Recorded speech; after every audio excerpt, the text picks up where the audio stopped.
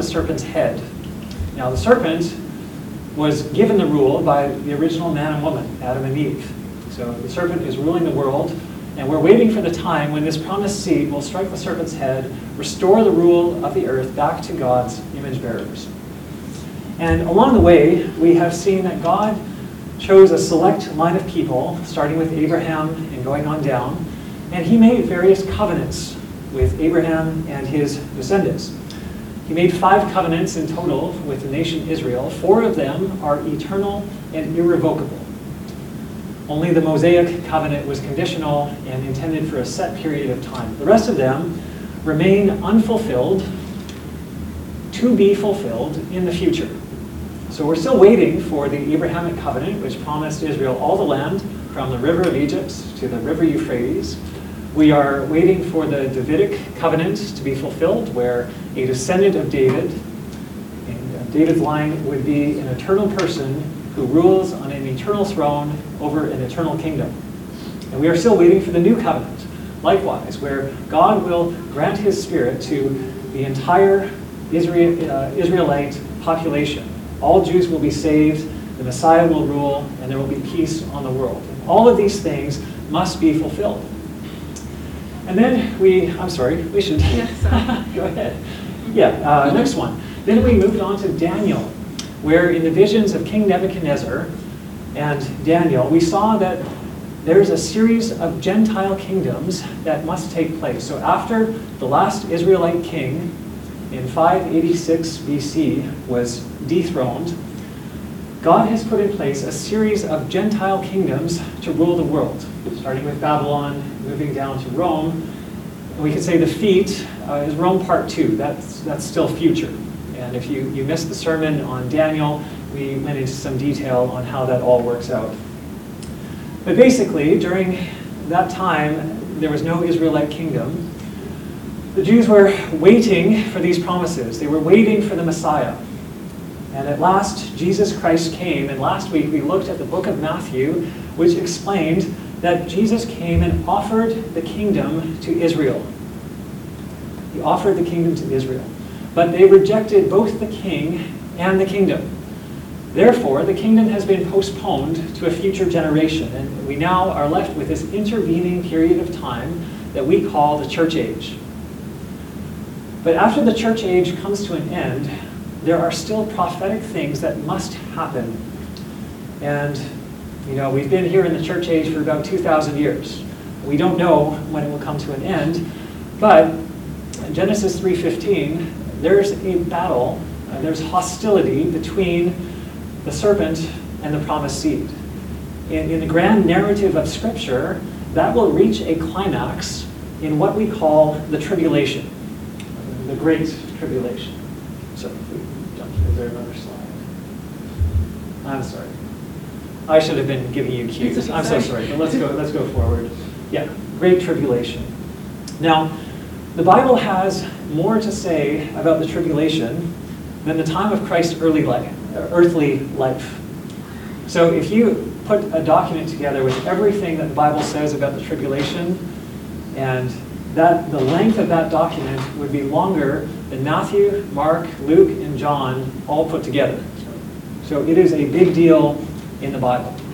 In fact, the Bible gives it many different titles. It is called the tribulation, the indignation, the time of Jacob's trouble, the day of Israel's calamity, the time of trouble, Yahweh's strange work, the overflowing scourge, the day of vengeance, the day of wrath, the day of distress, the day of waste, the day of desolation, the day of darkness, the day of gloominess, the day of clouds, the day of thick darkness, the day of the trumpet, and the day of alarm. And that's only the Old Testament. In the New Testament, it's called the day of the Lord.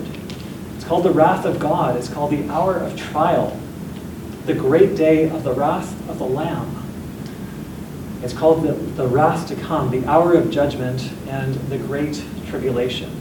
So this is a very, very significant time in the whole narrative of the Bible, where things are reaching a climax in this hostility between the seed of the woman and the seed of the serpent.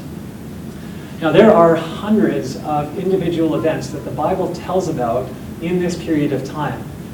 We don't have time for all that, got to summarize. And so today we're going to focus on 6 major events or characteristics. We're going to look at 3 heavenly events: the rapture of the church, the judgment seat of Christ, and the marriage of the Lamb, and 3 earthly events: the judgments of God, the reign of Antichrist, and revival and martyrdom on earth. Now, each of these is worthy of a study, a lengthy study on its own, but we will have to be quick about it today. So first, we'll talk about the rapture of the church. And this is found in 1 Thessalonians chapter 4, where it says this: "For we say this to you by the word of the Lord, that we who are alive and remain until the coming of the Lord will not precede those who have fallen asleep. For the Lord himself will descend from heaven with a shout, with the voice of the archangel, and with the trumpet of God, and the dead in Christ will rise first. Then we who are alive, who remain, will be caught up together with them in the clouds to meet the Lord in the air. And so we will always be with the Lord. Therefore, comfort one another with these words." This is probably the most explicit rapture passage we have, but there are many other places we could look to learn more about this. But if we just jump back to verse 15, let's take a look at this, that this is not something that Paul just made up. He says this is by the word of the Lord. So the Lord revealed this mystery to Paul. Notice also that Paul says, "we who are alive and remain." Paul fully expected that this would happen in his lifetime. And that's where we get this idea that the event of the rapture is what we call imminent, meaning it could happen at any moment. And so right from Paul's day in the 1st century, every generation of Christians has thought, today could be the day. This could be the day. The rapture could happen now. And in verse 16, we see that there's, previous one. Yeah. There is a shout from heaven. There is the voice of an archangel. There's the trumpet of God. Now, if you've seen any of these rapture movies, often the rapture is portrayed as a silent event. People just vanish, poof, and there's not a lot. But let me ask you, how loud do you think the trumpet of God is? How loud do you think the shout of the Lord would be? I mean, when I think of the trumpet of God, I'm thinking when you have those massive subwoofers and it's like a pulsing bass and it just, your ribs vibrate, the sound goes through you. I'm thinking the whole world is going to hear this. In fact, nobody's going to do anything else. It'll be so loud and so distracting. Everyone's going to know something remarkable is going on. And then verse 17, if we jump to the next slide, "we who are alive, who remain," in other words, the Christians who are alive at the time of the rapture, "will be caught up together in the clouds, and we will meet them in the air." So there's 2 waves, if you will. The first wave is those who are dead in Christ, those who have died somewhere between Acts chapter 2 and are believers in the Lord until when the rapture happens. They are resurrected, and they go up first. And then it seems there's a second wave, the Christians that are alive at that time. They get instant transformation into their glorified bodies, and they go up and they meet the first wave and the Lord in the air. And that seems to be how it happens here. And verse 18 says, "Therefore, comfort one another with these words." Now, there was an article by CNN, this bastion of truth, excuse me as I roll my eyes. They had this article last September that says, "Rapture anxiety can take a lifetime to get over."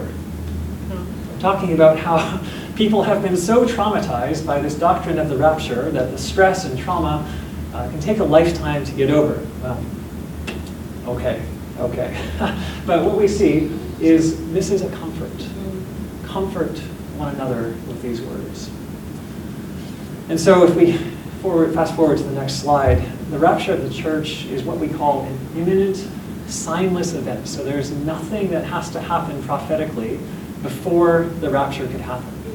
In fact, it could happen before this sermon ends, and maybe some of you are hoping it will. But the fact that it's imminent should give us a sense of urgency.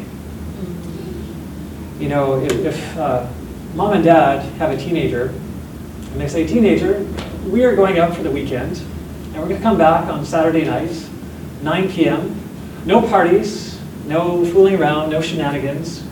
We're coming back at 9 o'clock on Saturday. What has the teenager just heard? I have until Saturday at 8 p.m. to goof off, and then I'll get cleaning up.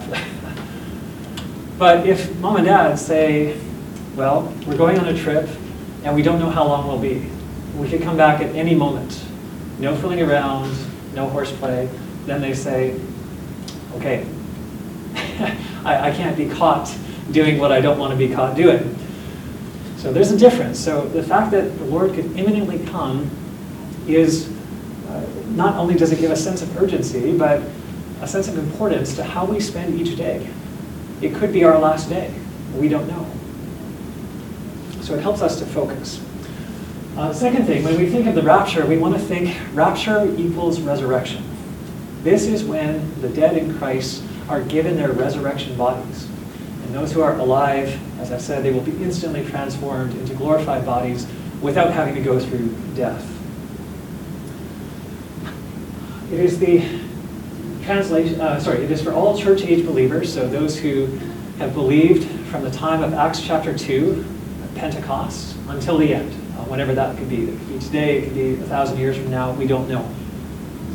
And it is the translation of the church from the earth to heaven. And this will bring the church age to a close.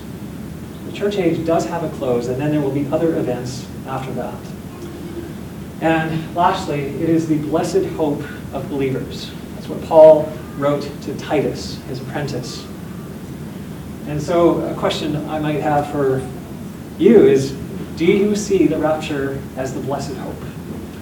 And if not, why not? I'm surprised by the number of Christians I have met who have told me, I really hope the rapture isn't soon. I really don't want the Lord to come. And I wonder, well, why not?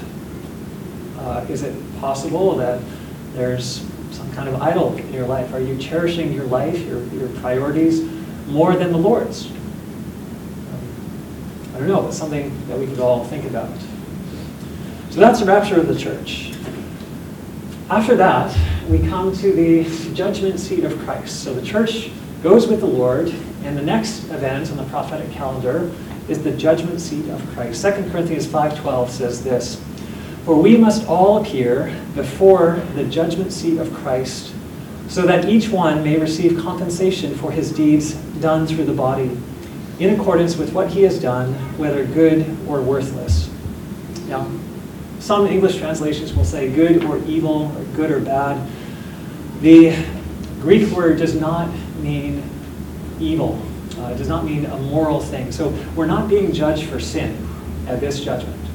Because for the Christian, all of our sin, past, present, and future, has been judged with Christ on the cross. It's already taken care of. But at issue here is how fruitful and how faithful were you in your Christian life? So it's not about sin, it's about usefulness. How faithful did you live? If you think of the last 24 hours, just think of all the things you've done. And I think intuitively, we all know that some of the activities we did were more spiritually beneficial than others. Right? We recognize that. In 1 Corinthians 3, Paul will tell us more about this. "Now, if anyone builds on the foundation with gold, silver, precious stones, wood, hay, or straw, each one's work will become evident. For the day will show it, because it will be revealed with fire.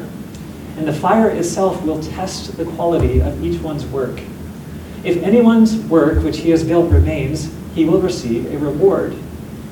But," verse 15, "if anyone's work is burned up, he will suffer loss.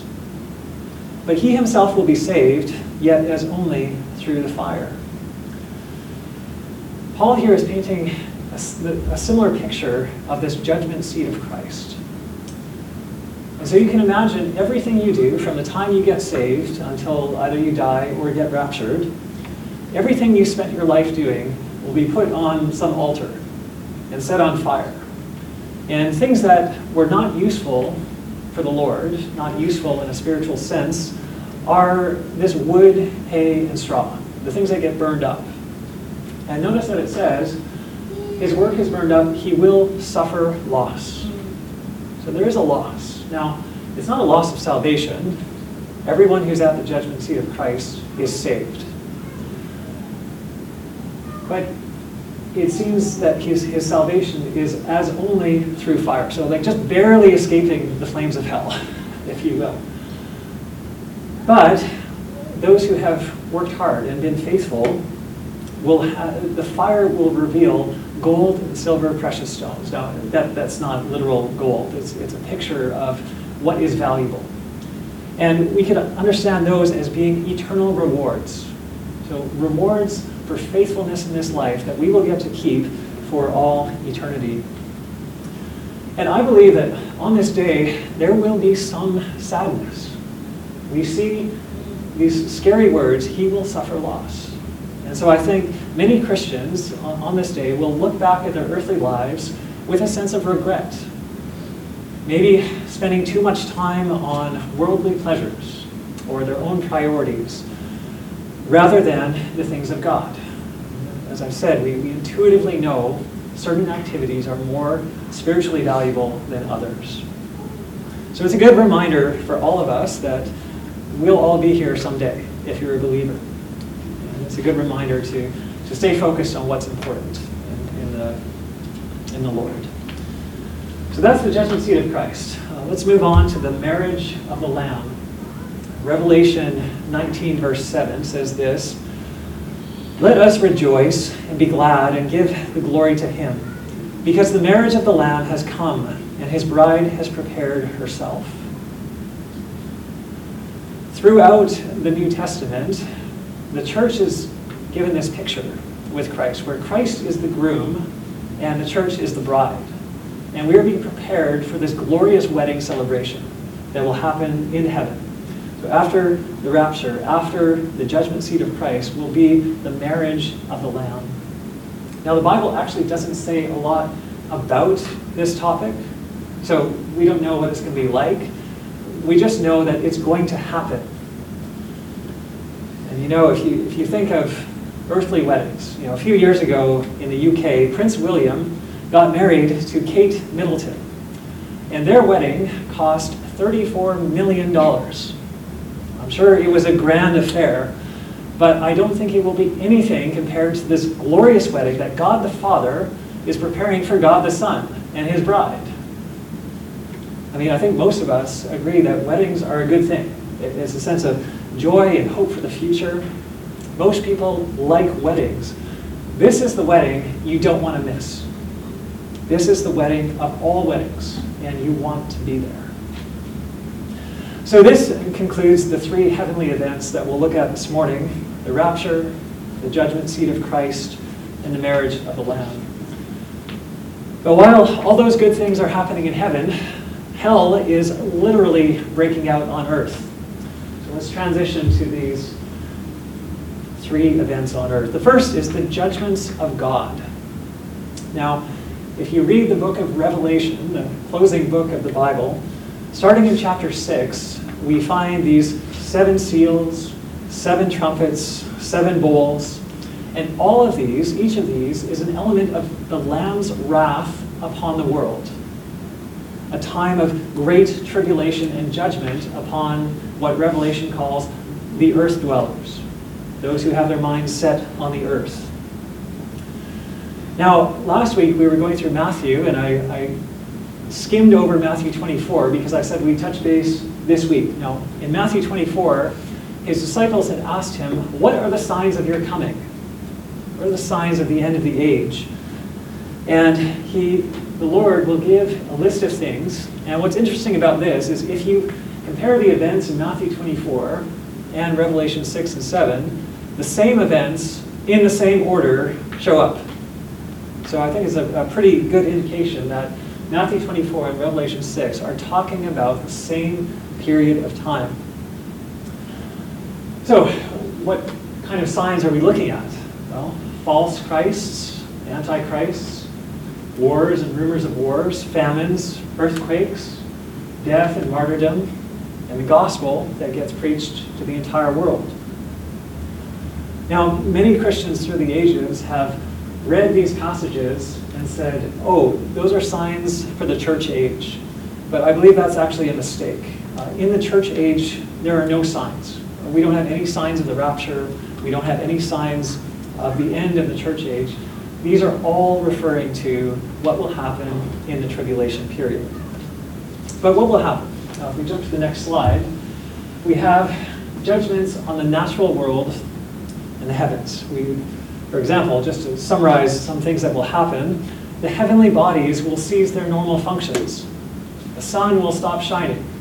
The moon will stop shining. The stars will fall to the earth, however you want to understand that.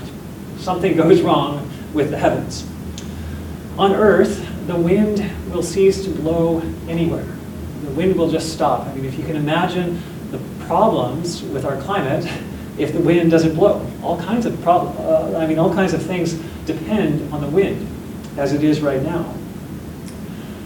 Bodies of water will be turned to blood. Those that aren't turned to blood will be poisoned.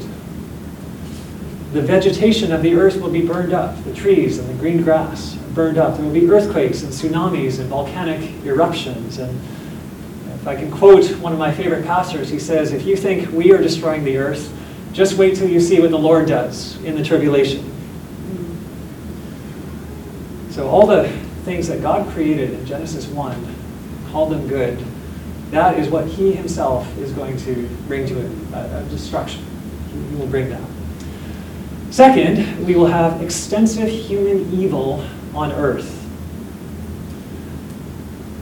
The restraining influence of the Lord and the restraining influence of the church will be removed from the earth. And so, as a judgment upon wicked people, the Lord will allow them to be almost fully as wicked as they want to be. So there'll be less restraining wickedness. Did you know that just by being in the world, the church is a restraining influence? To borrow a cultural example from America, if all of the Christians, the born-again Christians, were taken out of this world, I mean, who would fight for the rights of the unborn children? I mean, everybody else wants to slaughter them. It seems that Christians are the ones standing for righteousness, holding back wickedness, but the church will not be there at this time. And so human wickedness will grow. And in the book of Revelation, we'll talk about how they're extensive in murder and sorcery and idolatry and sexual immorality and all kinds of wickedness that they love to do. Third, there will be extensive supernatural evil. Satan and his fallen angels will be expelled from the heavenly realm. And that happens in Revelation chapter 12. So it seems that for the time being, they do have access to the heavenly realm. They will be sent down to earth only. So they'll be here. And Revelation will also talk about demons and angels that are trapped within the earth that are released as well. So you have Satan coming down and demons coming up, and it will literally be hell on earth during this time. And if all of that were not bad enough, the next event is the reign of Antichrist. The reign of the Antichrist.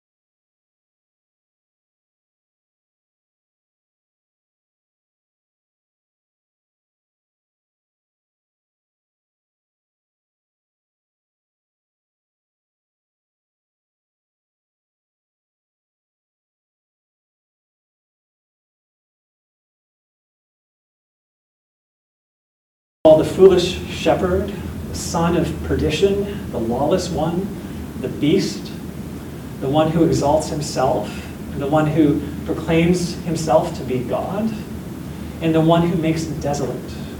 Those are the actual biblical titles that he has rather than Antichrist per se. And there are over 100 passages in the Bible that talk about the Antichrist and his career, kind of what he will do, what he will be like, and basically he will rise up from some form of a revived Roman Empire. We talked about this when we looked at Daniel, the 10 toes of Daniel 2 and the 10 horns of Daniel 7. Somehow the world will be arranged into these organization of 10 rulers. And this Antichrist will rise up. He's not one of the 10, but he will absorb them. He will overtake them, overpower them, beginning insignificantly, but then becoming all-powerful. He will be unique and unusually intelligent. He will be physically impressive. He will be a great orator, persuasive, boastful, blasphemous. In other words, he is Satan's best. He is the Superman, quote unquote, the best that Satan can possibly offer. In Daniel 7:23, it says this: "The fourth beast will be a fourth kingdom on the earth, which will be different from all the other kingdoms, and it will devour the whole earth and trample it down and crush it." In other words, this is talking about worldwide tyranny, where this Antichrist will rule the world with an iron fist. In fact, in Revelation chapter 13, if you have your Bibles, I'd invite you to turn there, Revelation chapter 13. This is how the Antichrist is described. "And I saw a beast rising out of the sea with 10 horns," where have we seen that before? Daniel 7. "And 7 heads with 10 diadems on its horns and blasphemous names on its head. And the beast that I saw was like a leopard. Its feet were like a bear's, and its mouth was like a lion's mouth." If you recall the vision of Daniel 7, leopard, lion, bear. So it's borrowing that same imagery from the book of Daniel. "And to the dragon, to it, the dragon gave his power and his throne and great authority." So the dragon is the serpent, Satan, and he's giving his beast, the Antichrist, his power and authority. "One of its heads seemed to have a mortal wound, but its mortal wound was healed, and the whole earth marveled as they followed the beast."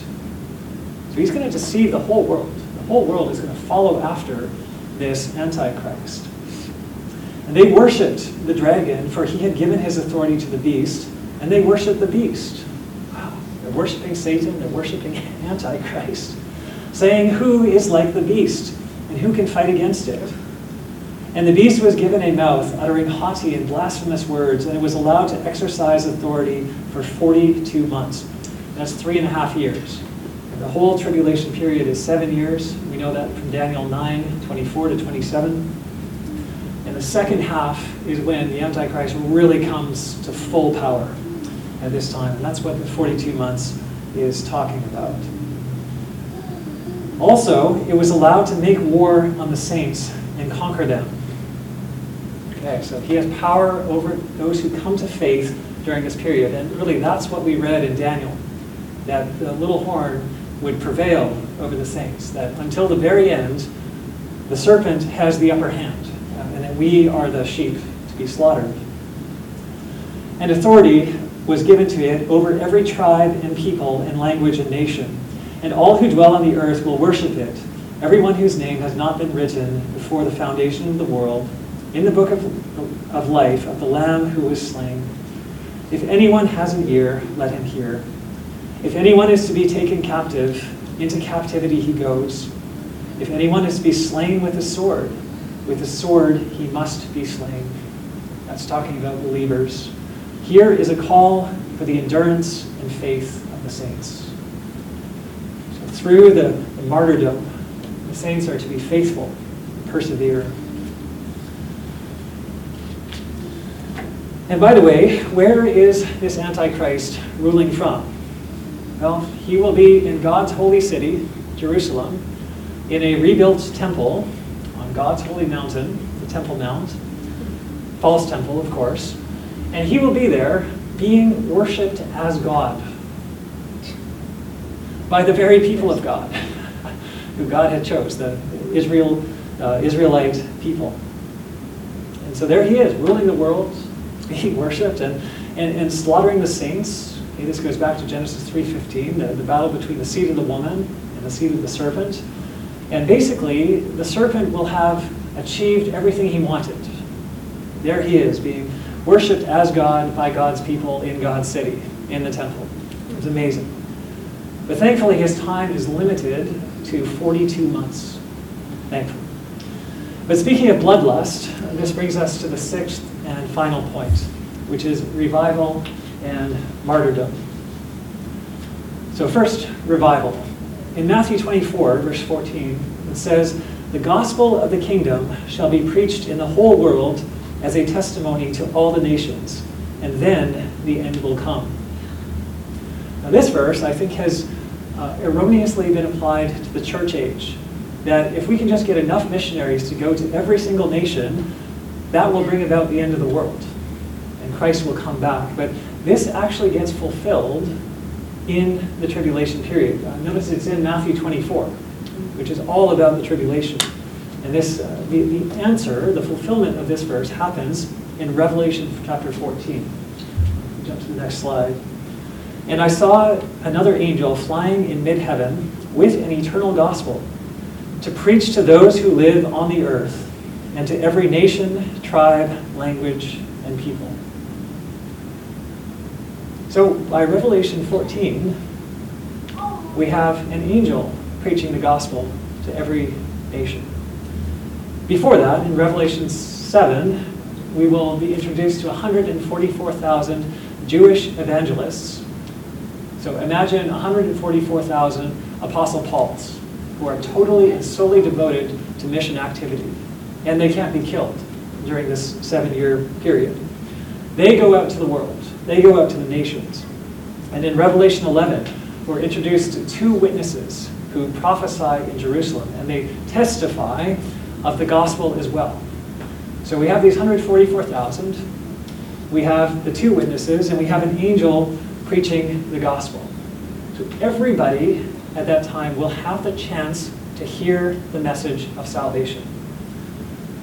And we know that many will come to believe, because in Revelation 7, if we're still there in Revelation, this is Revelation 7, verse 9, it says this, "After this I looked, and behold, a great multitude that no one could number, from every nation, from all tribes and peoples and languages, standing before the throne, before the Lamb, clothed in white robes, with palm branches in their hand."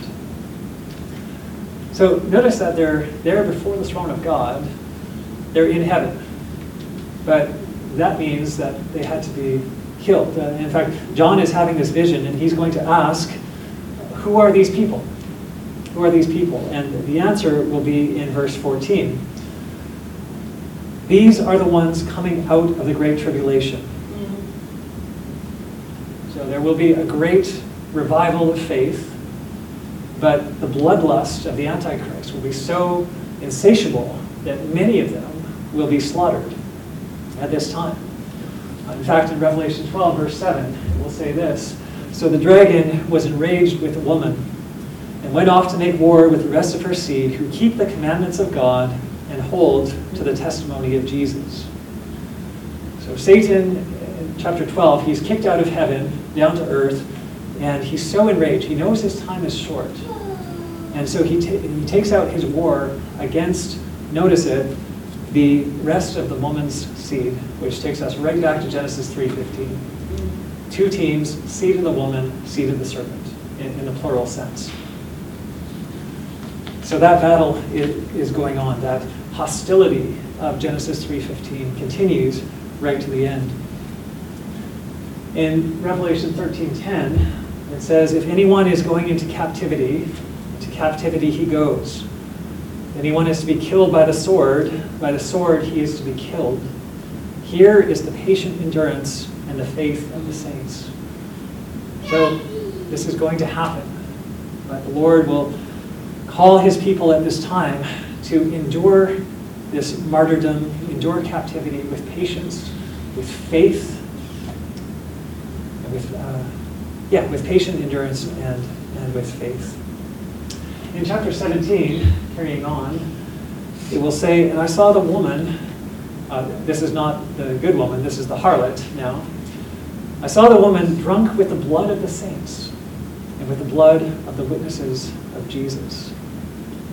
So this slaughter of believers is going to be so extensive. Worldwide bloodshed. And while the Bible doesn't give us a percentage or a number, what it seems is that the vast majority of believers in the tribulation will not survive.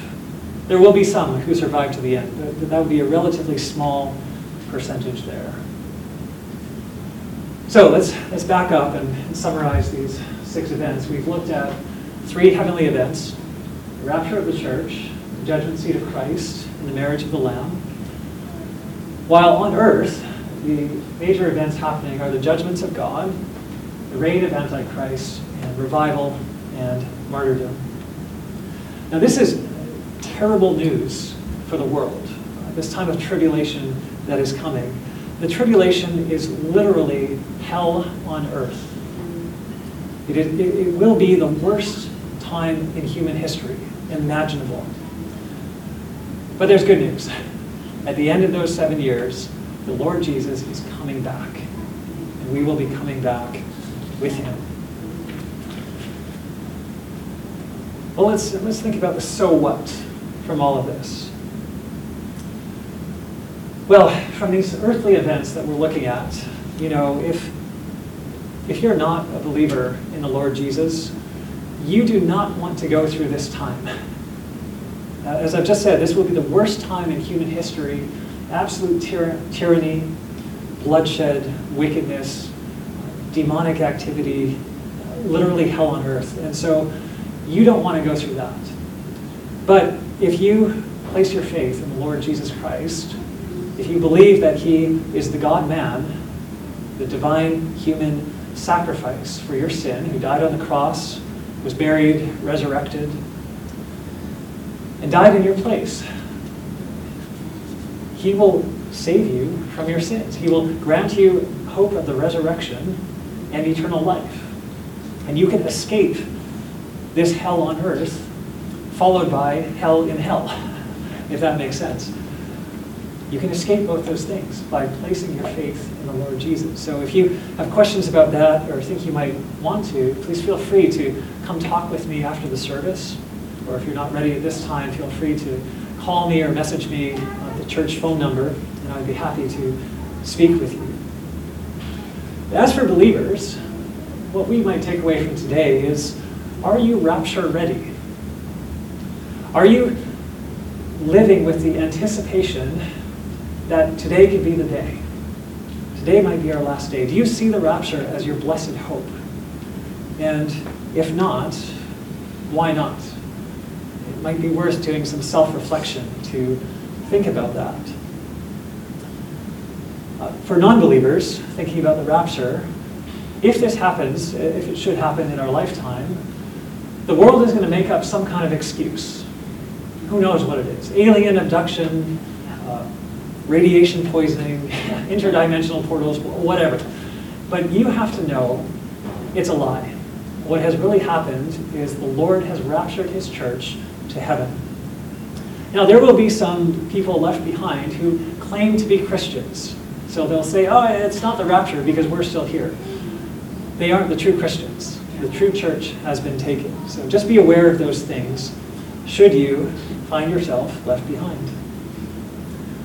And when we think about the judgment seat of Christ, back to believers, it is worth evaluating your life. How do you spend your time, your talents, your money? What priorities do you have, in other words? And everything you have, what you've done in your life is put on that altar and put the test in the fire. What is going to be left? You know, is it going to be this wood, hay, and straw that gets burned up? Or is it going to be revealing of gold, silver, precious stones, these eternal rewards that you will keep forever? So lastly, just zooming out to, again, the big picture of the story of Scripture. We've been looking at this slide right from the beginning, but what I've added in today is this green row, the climax. the climax of the story happens in Revelation 6 to 19, where the Great Tribulation happens, and it's the epitome of this hostility between the serpent and the promised seed, the singular, between the Antichrist, between Satan and Christ, and also the epitome of conflict between, collectively, the serpent seed and the woman's seed. So it's all coming to a climax here. And just when everything seems the darkest possible, Antichrist is going to win, the believers are going to be slaughtered, ... Come back next week, find out how it ends. So let's pray, and we'll invite Lauren back up. Lord, we thank you so much that you have revealed prophetic truth in your word. Thank you that we have a blessed hope. Father, we pray that you would make us grow in our anticipation and hope of this time of your coming, that we would long for it, that we would be ready for it, living in light of the future that we know is coming. Father, we plead for the unbelieving world, that you might bring them to salvation, that they would not have to endure the terrible time of the tribulation, but that they would come to Christ now and escape the tragedy of everything that will happen during the tribulation period. So we thank you for the hope and the comfort that we have in your words. We thank you that you win in the end. Maranatha, Lord, please come quickly. Amen.